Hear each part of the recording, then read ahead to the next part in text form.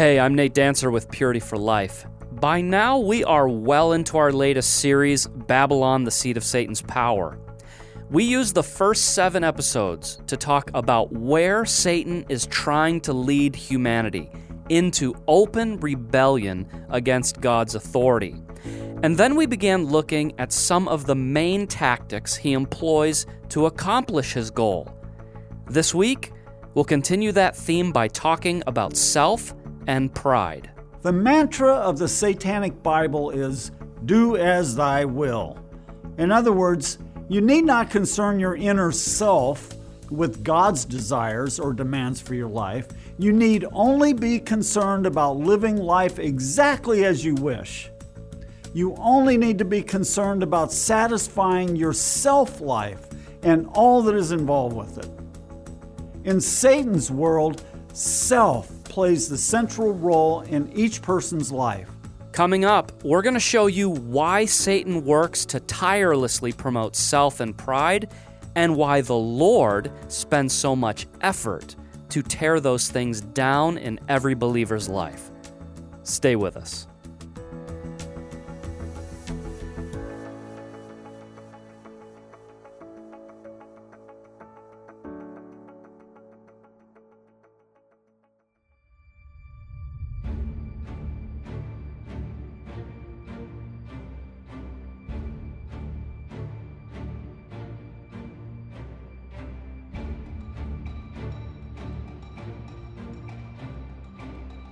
For this episode, I want to welcome you to Satan's world of pride, where everybody is constantly encouraged to outdo each other, to rise up over the top of each other, even to despise each other. The mantra of the Satanic Bible is, do as thy will. In other words, you need not concern your inner self with God's desires or demands for your life. You need only be concerned about living life exactly as you wish. You only need to be concerned about satisfying your self-life and all that is involved with it.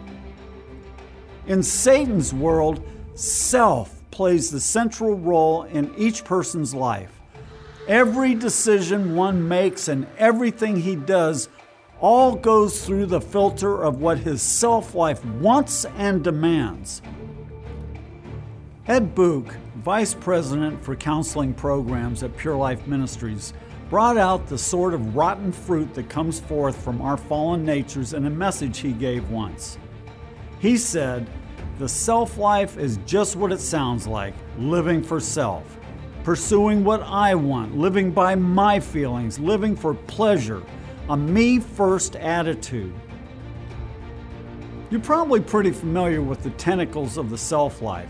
Things like self-effort, self-help, self-pity, self-preservation, self-indulgence, self-gratification, self-ambition, self-seeking, self-serving, self-centeredness, self-determination, self-will, self-exaltation, self-righteousness. But the matrix of them all is self-love. In my book, I, The Root of Sin Exposed, I did my best to bring into the light what the human self-life is like. One of the most prominent features of it is the human ego. That ego, so fragile and vulnerable, must be continually flattered on the one hand and protected on the other. Nothing must ever be allowed to harm it in any way. It's like a spoiled child. He must be pampered and allowed to have his way in everything. So in my book, I brought out how a person's pride is the internal mechanism that flatters his ego. I define pride as having an exaggerated sense of one's own importance and a selfish preoccupation with one's own rights. It's the attitude that says, I am more important than you, and if need be, I will promote my cause and protect my rights at your expense. This is the typical mindset of an unbelieving world. Satan, whose philosophy of life is the promotion of the self-life, has constructed a world system that is built around his own personal value system. In his selfish thinking, he is the center of all. This was the mindset that he allowed to develop inside himself and ultimately got him thrown out of heaven. He's quoted in Isaiah 14 as having said, "I will ascend to heaven. I will raise my throne above the stars of God, and I will sit on the mount of assembly in the recesses of the north. I will ascend above the heights of the clouds. I will make myself like the Most High." If you didn't notice it, he was all about his will at the expense of God's will. Now extend that same self-focused, self-exalting attitude to the realm of fallen angels. And then extend it even further into the entire world system with billions of fallen humans only concerned about themselves. Surely Satan has constructed an entire worldwide society where everyone is in a constant state of competition with everyone else. And it's Satan who reigns supremely over it all. So today there are billions of wandering souls on the earth, weighed down with sin, eternally lost, and destined for hell. Most are heavily engaged in the affairs of this world, completely unaware and unconcerned about their terrible spiritual plight. Occasionally, God is able, primarily through the prayers of saints, to work toward awakening a dead soul. The Holy Spirit attempts to break through the person's spiritual blindness with the reality of his lost condition. He does this by convicting the person of his sin and arranging circumstances that will enable him to see his need for a Savior. As the burden of sin mounts, he gradually realizes that he's been in total rebellion against his Maker. John Bunyan masterfully captured the overwhelming despair a convicted sinner experiences in his book Pilgrim's Progress, as Christian frantically searches for a way to unload the weight of his sin. When a person recognizes his spiritual impoverishment, he knows that there's nothing he can do to save himself. He is utterly undone over his condition. "Blessed are the poor in spirit, for theirs is the kingdom of heaven," Jesus exclaimed. He is, as it were, flat on his face with nowhere else to turn for help but to God. His destiny is completely out of his hands. In utter desperation, he must approach the Almighty with nothing but a plea: "Have mercy upon my wretched soul." This is the only entrance into the kingdom of heaven. But we must not lose sight of the fact that this person has spent a lifetime entrenched in a satanic, pride-filled, self-centered world system. And every true believer will soon discover that the King of Heaven and his culture are poles apart from the Babylonian system he just emerged from. But, alas, the tyrant of self is a most relentless foe that does not die off easily. The self-life, even for the most radically saved person, remains a powerful force within one's life. As the new believer attempts to live by the governing principles of the kingdom of heaven, he soon realizes that his old selfish ways of thinking are still very much alive within him. Indeed, he still has a flesh nature that is permeated with pride. He finds himself torn between the self-promoting mentality of this world and the self-sacrificing values of God's kingdom. For this reason, the Lord begins to go to work on the person's self-life. Solomon said there's a time for tearing down and a time for building up. This is the cyclical nature of the Christian life. There are seasons the Lord works towards tearing down the prideful and self-centered attitudes that have been lodged in the person for years. Then, at just the right time, the Lord begins building up the person's spiritual life. Each wave of dealings the Holy Spirit employs in the person's life makes him a little more humble and a little more like Jesus. These cycles of God's masterful work on a person's soul will continue throughout his life until finally he is able to cross that celestial river and step once and for all into the kingdom of the Lamb. Then, as he's allowed to look back upon his time on earth, he can see what has hitherto been hidden. He sees how God was at work throughout his life, setting him free from the entanglements of Babylon and bringing him ever closer to himself. The salvation of a human soul is truly God's greatest miracle. But the transformation of the human soul into a Christ-like lamb is surely his greatest accomplishment.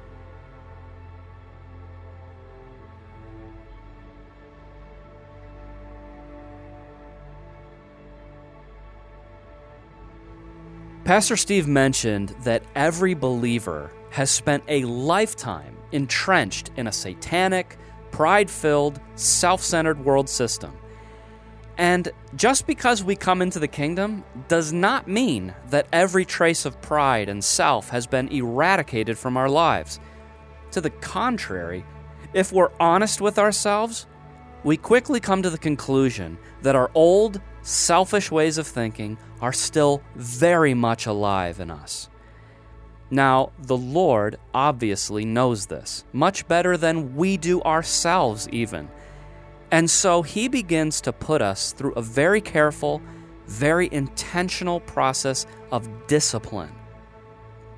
I asked 2 of our counselors to come in and talk with me about this ongoing process of death to self because, honestly, it can be really discouraging.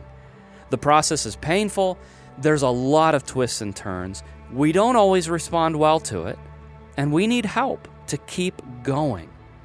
Because if we'll endure, the Lord will use this process to purge out the mindset and the spirit of the world, and He'll bring us deeper and deeper into His kingdom and His way of living.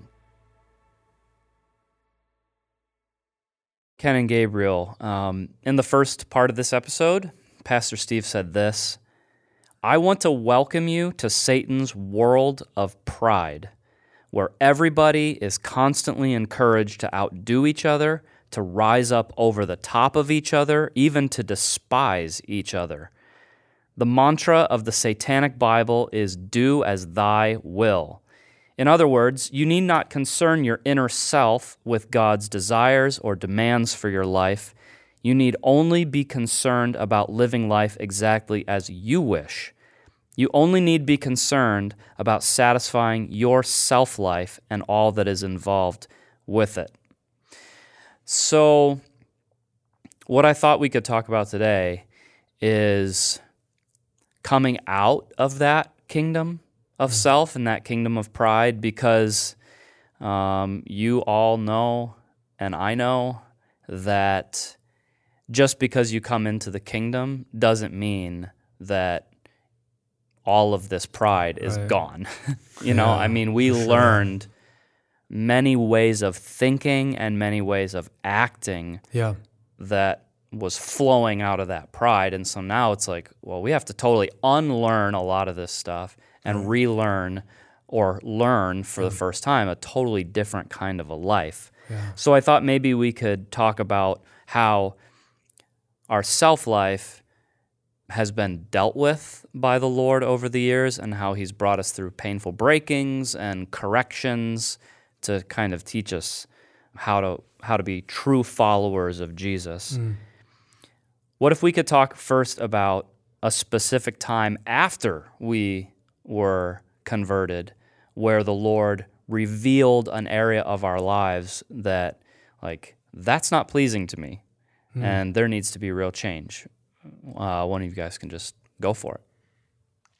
For me, it was, this coming out of the whole lifestyle of just self-centeredness, pride, was looking down on others, being judgmental and critical in my heart toward other people. Okay. And I think I was, for the most part, oblivious to it before.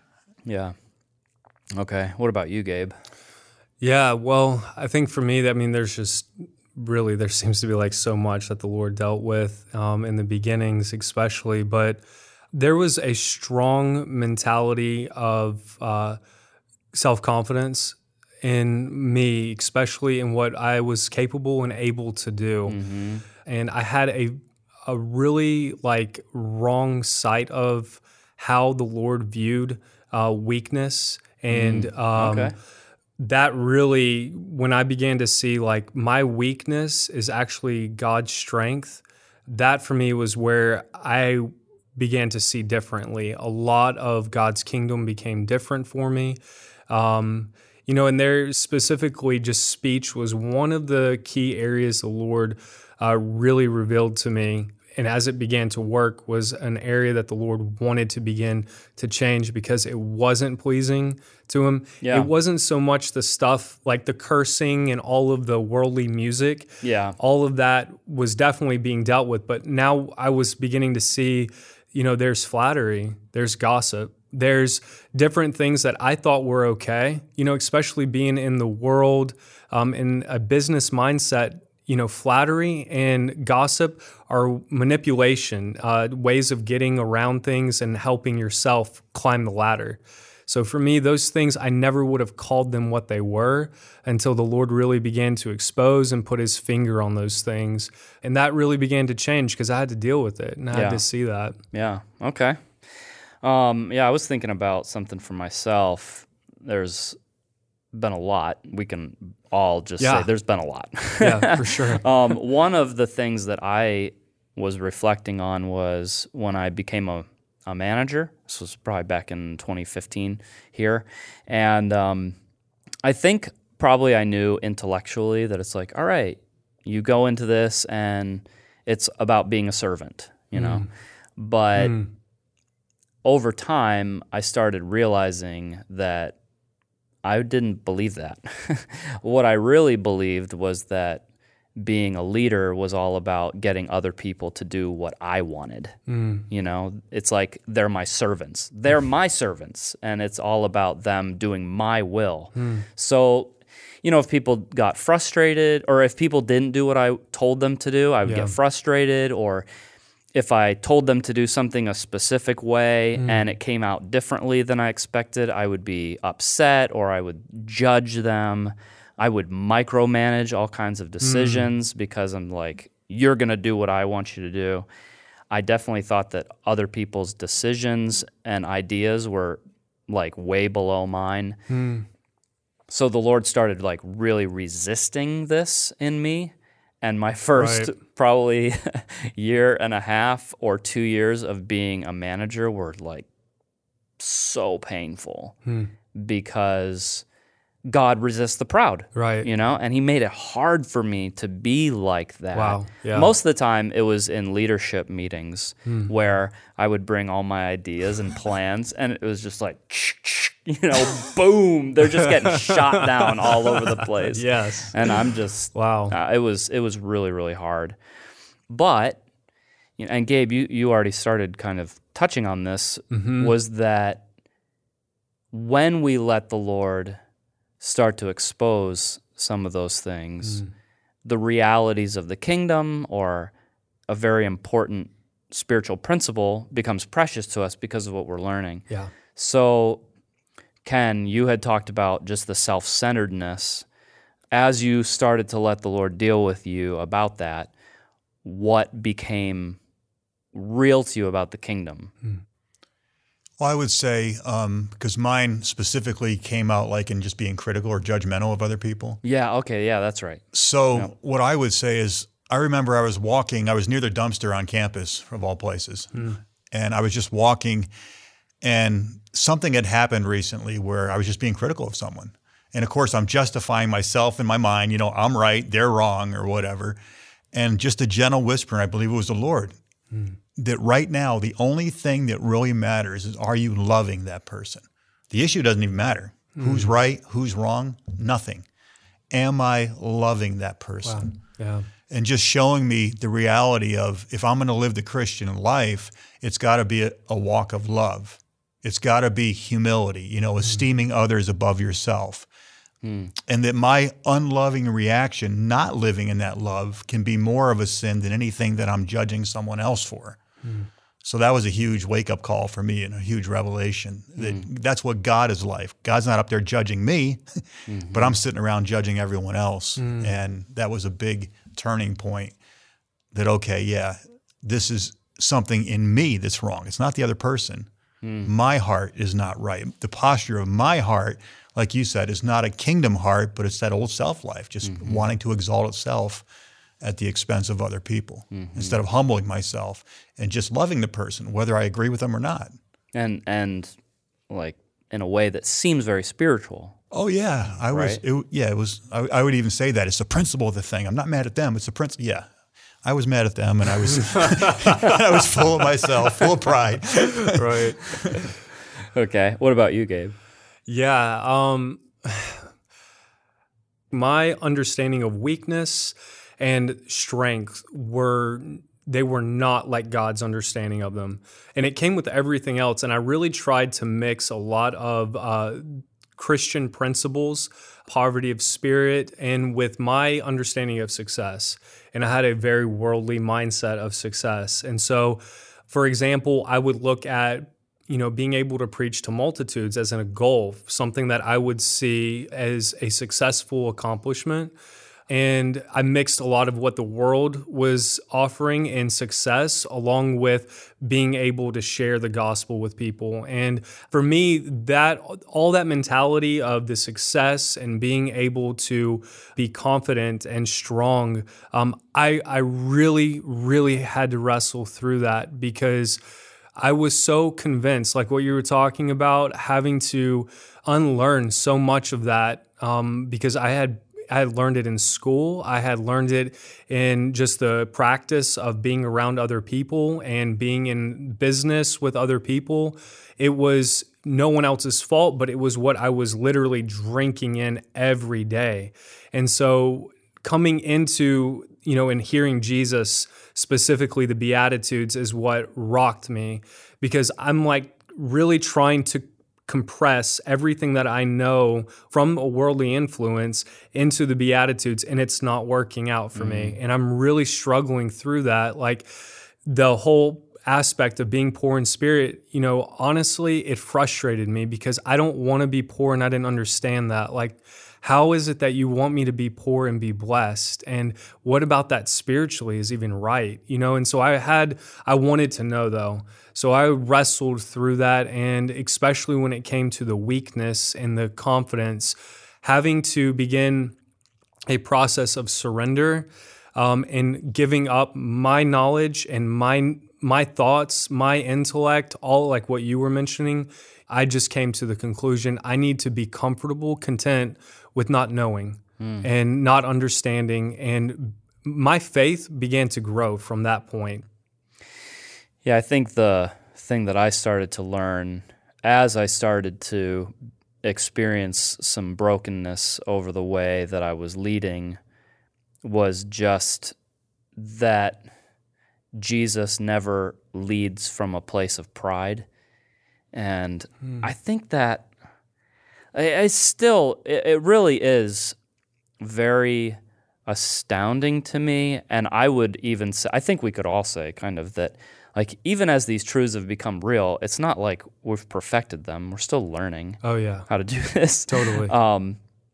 But it still really astounds me that he doesn't ever lead from a place of pride. He never counsels from a place of pride. He never helps other people from a place of pride. Okay, I don't even know if this makes any sense, but it's like in his heart, he doesn't think that he's better than other people. Yeah. Which is crazy because he is better. He's better than all of us in every way, but he doesn't exalt himself in the way that we exalt ourselves. He just is better, but he's lowly in his heart. And I think that's what I started to see some of that, and I started to I want to be like that.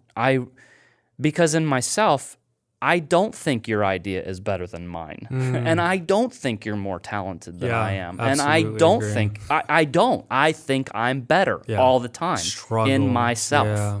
That's who I am, just full of self-exalting pride. So just even the desire, like, Jesus, I legitimately want to think that other people are better. I want to value other people. Yeah. Because that's what he's like. It's just amazing to me that if he came and he was doing what we would do, he would look at someone else's work and he would say, man, that's amazing. Like, you did a great job. I value what you did. Yeah. I value your opinion. I value your perspective.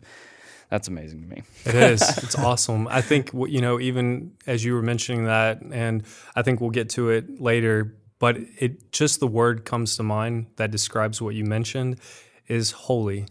That is I believe in its essence, the holiness of God. He's other than. And so he's able to know he is I am, and yet there is this aspect of humility that will never be like anyone or anything at all. Mm-hmm. And that's what kind of came to mind when you were talking about all that. So yeah, it totally makes sense. Yeah, he really is totally different than we are. Yeah, it's awesome.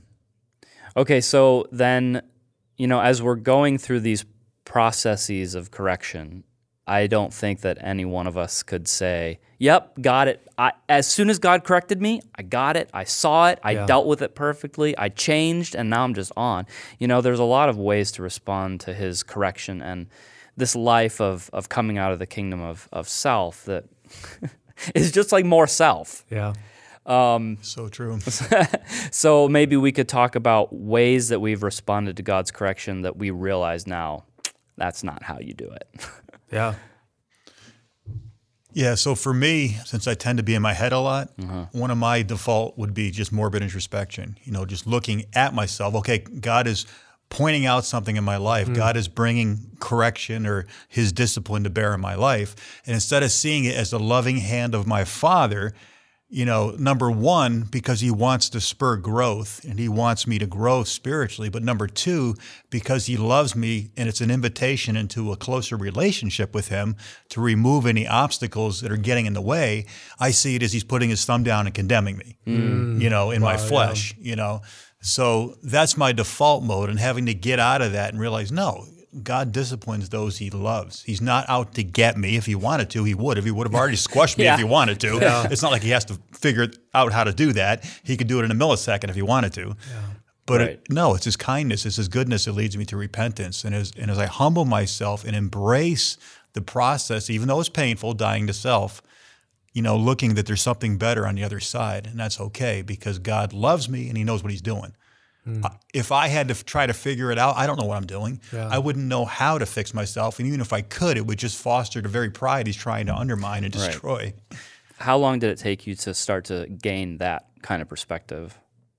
I would say it definitely took me a few years after coming here, and I'm still working on it. That's like a default mode. And if left to myself, that's where I kind of gravitate toward. But the Lord is helping me to get out of that. Yeah. And to focus on him and the reality of what's really going on, not what I would naturally think is going on. Okay. What about you, Gabe? Love and discipline. I really had a hard time with that, and I wanted to know how those went together. But with that, I think looking back, I did not respond well to my spiritual authority. That's one of the things I learned over time as my mind was being renewed. It took time for me to see God's love through my spiritual authority correcting me. Like, I'm not going to be able to do this on my own, and the people that God has surrounded me with are the very people he's using as instruments to shape me up and to sanctify me. And, at times I've been critical, I've been bitter, I've had to work through forgiveness because I felt offended, I felt totally misunderstood. Yeah, exactly. And it's like, if you would actually take some time to get to know me, you wouldn't be correcting me on this issue. Right. You're right. And those are thoughts that I really dealt with. And all of those things, I gotta say, the Lord knew that and still was very patient and loved me through it. And that was something that getting to see that in him was very special. But at the same time, I struggled with self-pity, right? And, Hebrews 12 is one of my favorite chapters in the Bible. It wasn't that way. And it has become now, because I know from where I was to where I am now, this discipline is the love of God.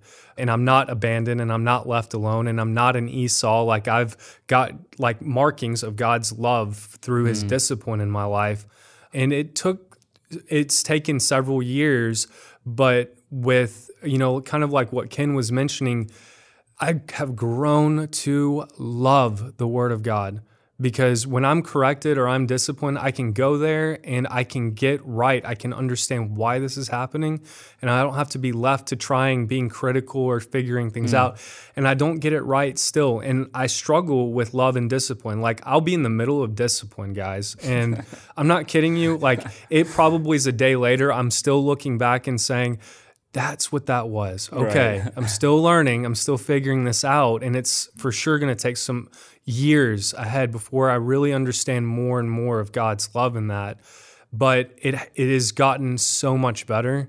And the time lapse, I would say, in between that, call it spinning out maybe, where I'm trying to like figure out where God is and what he's doing, has really decreased. And so I praise God for that. Yeah.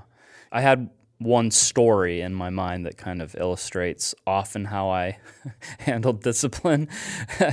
Not well. So I remember this was probably, I can't remember when this was, but I had this like pattern in my life where I would start feeling pretty good about my spiritual life and about my progress and my growth, and I would start going, man, I think I'm actually getting this, because when God really shows you like how messed up you are, that kind of sticks with you for a while, and you just don't know, man, will I ever really know how to walk with God? So I would start kind of feeling, I'm like, I think I'm getting this. And it was like, as soon as I started feeling that way, somebody would like call me out for pride. Wow. So at one point, I said, all right, God, let me get this straight. Whenever I feel good and happy about where I'm getting, you just knock me down. Like, what? Why? You just want me to feel miserable about myself all the time? Okay, that's not my finest moment.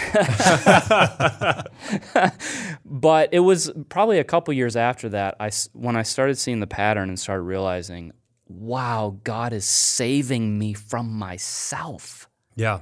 He's not trying to hurt me. Wow.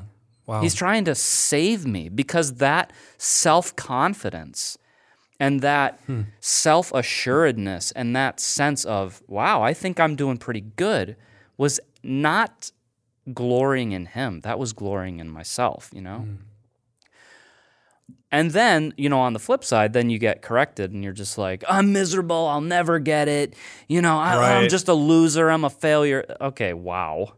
That's just your wounded ego wanting to glory in yourself and being frustrated because you can't, So it's like, wow, I feel like I did so much of it wrong, but I think it's very similar to what you were saying, Gabe, that the discipline of God is the love of God. It's a clear manifestation. I love you and I accept you. It's not rejection. That's right. It's acceptance. But man, that reorientation process to see his discipline correctly just takes a long time. Yeah. Okay, so let's talk about the flip side. Maybe ways that we've learned to go through the process of death to self that are actually beneficial and godly, instead of being totally just more self. Well, for me, it's really been an attitude change. When you're going through the pain of dying, dying's not fun. Right. It's like what's going on or whatever. Just learning to do it by faith instead of unbelief.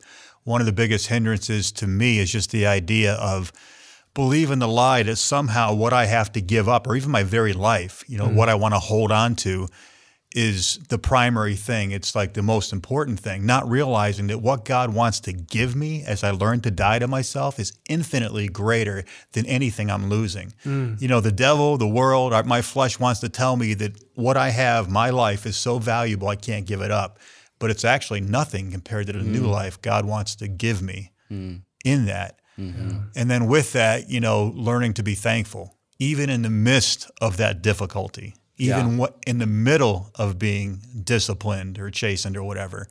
And it's having an eternal mindset. Paul said our momentary light afflictions, and I always love that. Yeah. Beaten, shipwrecked, thrown in prison, left stoned, left for dead or whatever. All the things he went through, and he had the audacity to say our momentary light afflictions. But he was seeing right. Yeah. And unless we're seeing it like that, then we're not seeing right. And just having that eternal mindset, that what God is doing, even in a temporal sense, the trade-off of walking with the Lord and having Him in my life is infinitely greater than anything I would gain by not dying to self. And then with that, just that patient endurance. The joy of the Lord is my strength. It's easy to have joy when everything's going my way. Right.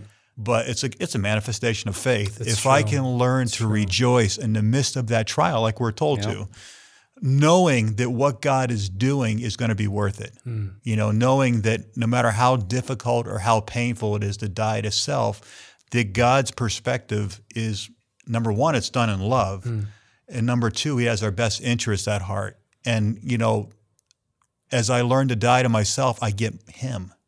The more I can get out of the way, the more He can come into my life, and then I can be a blessing to other people.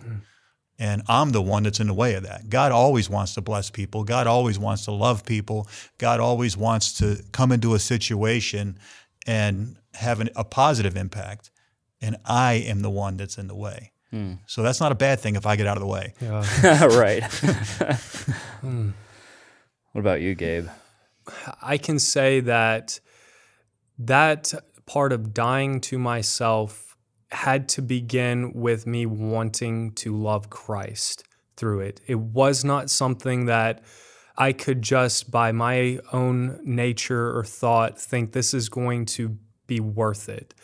Dying to self really almost forced me in a way to cross lines in my life, crossing lines of throwing things away that maybe people would even consider good, but that was part of dying to myself, was me acknowledging God as the lover of my soul and allowing Him to tell me what He wanted and didn't want in my life. And I would also add to that faith. Faith is a very important part to me of denying self and dying to self. And apart from that, we're all insane, right? What am I doing? Why am I giving up so much of what, if this world has to offer, could be true for me? Apart from faith, I'm like, we're the craziest people you'll ever meet, and it's all going to be worth nothing at the end. But for me, faith was an essential part. It was a staple of really dying to self. And I had to believe. It almost felt like, people talk about getting on the edge of a cliff and kind of just falling. And I don't believe faith is that at all, but it has, in some context, I understand what they were conveying. It has some application to dying to self, because you can't, for me, I could not see why at that time I was getting changing clothes. I cared about my looks. I cared about what other people thought of me. And so a lot of things the Lord was putting right in front of me and saying, this isn't pleasing to me anymore. And He was just so gentle about it, so gracious, because it wasn't overflow of overwhelming, like you're wrong in every area. No, it was, this is what I want you to handle with me next. And I had to believe Him that me changing clothes or getting rid of music or stopping watching some even decent movies is by faith something that I'm saying to God. It's not for me. It's not to justify myself before God, but it's, Lord, I love you, and this is my relationship with you, and I'm willing. I submit and I surrender. I'm willing to do what you ask of me. And so all of that, to me, in denying self and dying to myself, has been a huge part. Those three things, really, the humility, the repentance, and the faith, have been such a huge part of me growing and knowing Jesus, but also dying daily to myself. Okay. Yeah. Wow. That was very thorough. Thank you. I only put a little thought into that. You mentioned faith. I'll talk about faith too. And I don't know if this is going to make sense to anybody, but love it. Maybe. Yeah. We'll see. Maybe it'll resonate with somebody. They're Curveball. like, okay, yeah, I also think that way. For me, the self-denial and the process of death to self had to be faced in faith because it's like when I looked into the kind of life, when I thought in my mind's eye, like looked out into my future, and I thought about the kind of life that would be required of me, I was like, there's no way I can do it. I can't do this. And even if and I think the other thing too was that the way it would come across kind of internally was even if I could do the actions, I wouldn't be doing it with the right heart. And God's looking at the heart. And so there's no way he's going to accept this. Like, I can't do this, you know? And so it's like I would look out into my future with just an atmosphere of unbelief.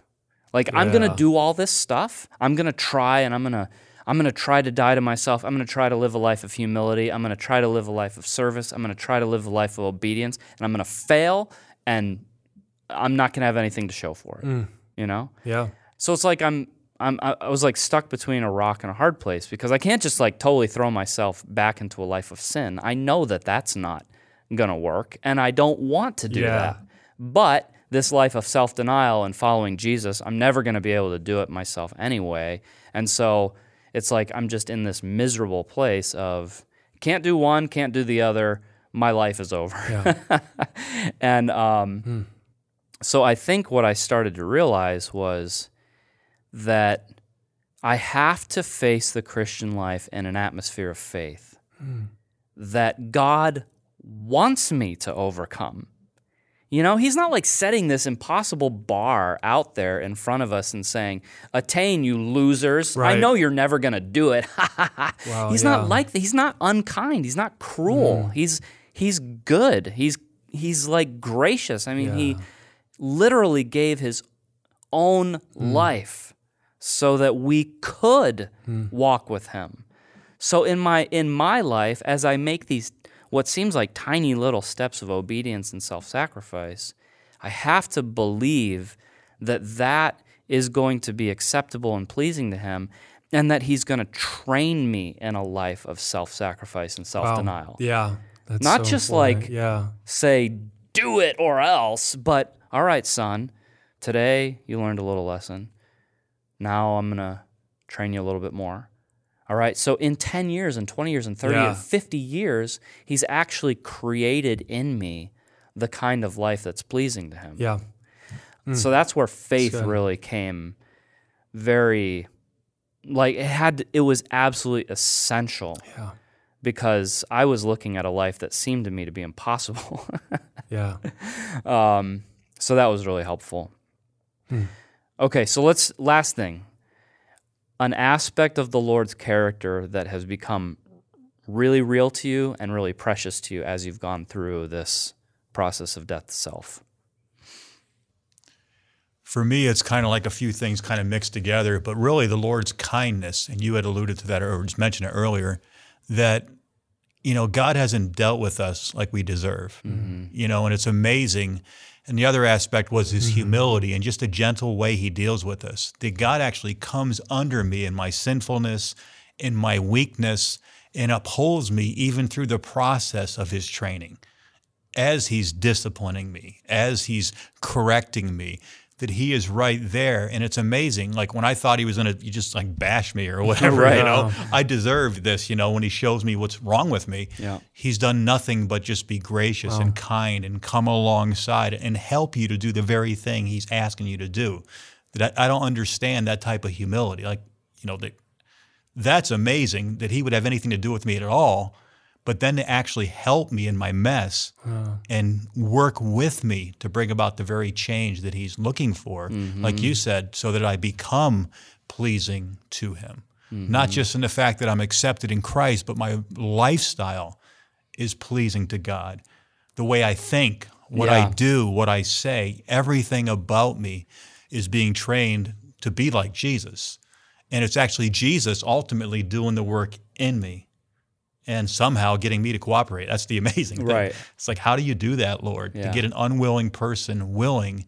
And even in my stubbornness, even in my resistance, you're right there in your kindness and in your lowliness upholding me through the whole process. It's amazing. Yeah, that is amazing.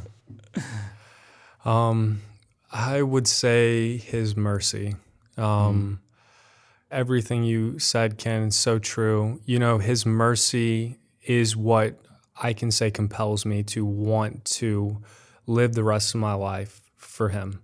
You know, kind of what Pastor Steve alluded to in his statement there, and even towards the end, though, was really precious about how there will be a day where we cross over. And, you know, I was reading in Galatians too about the freedom that we have and being dead to the world and being alive in Christ.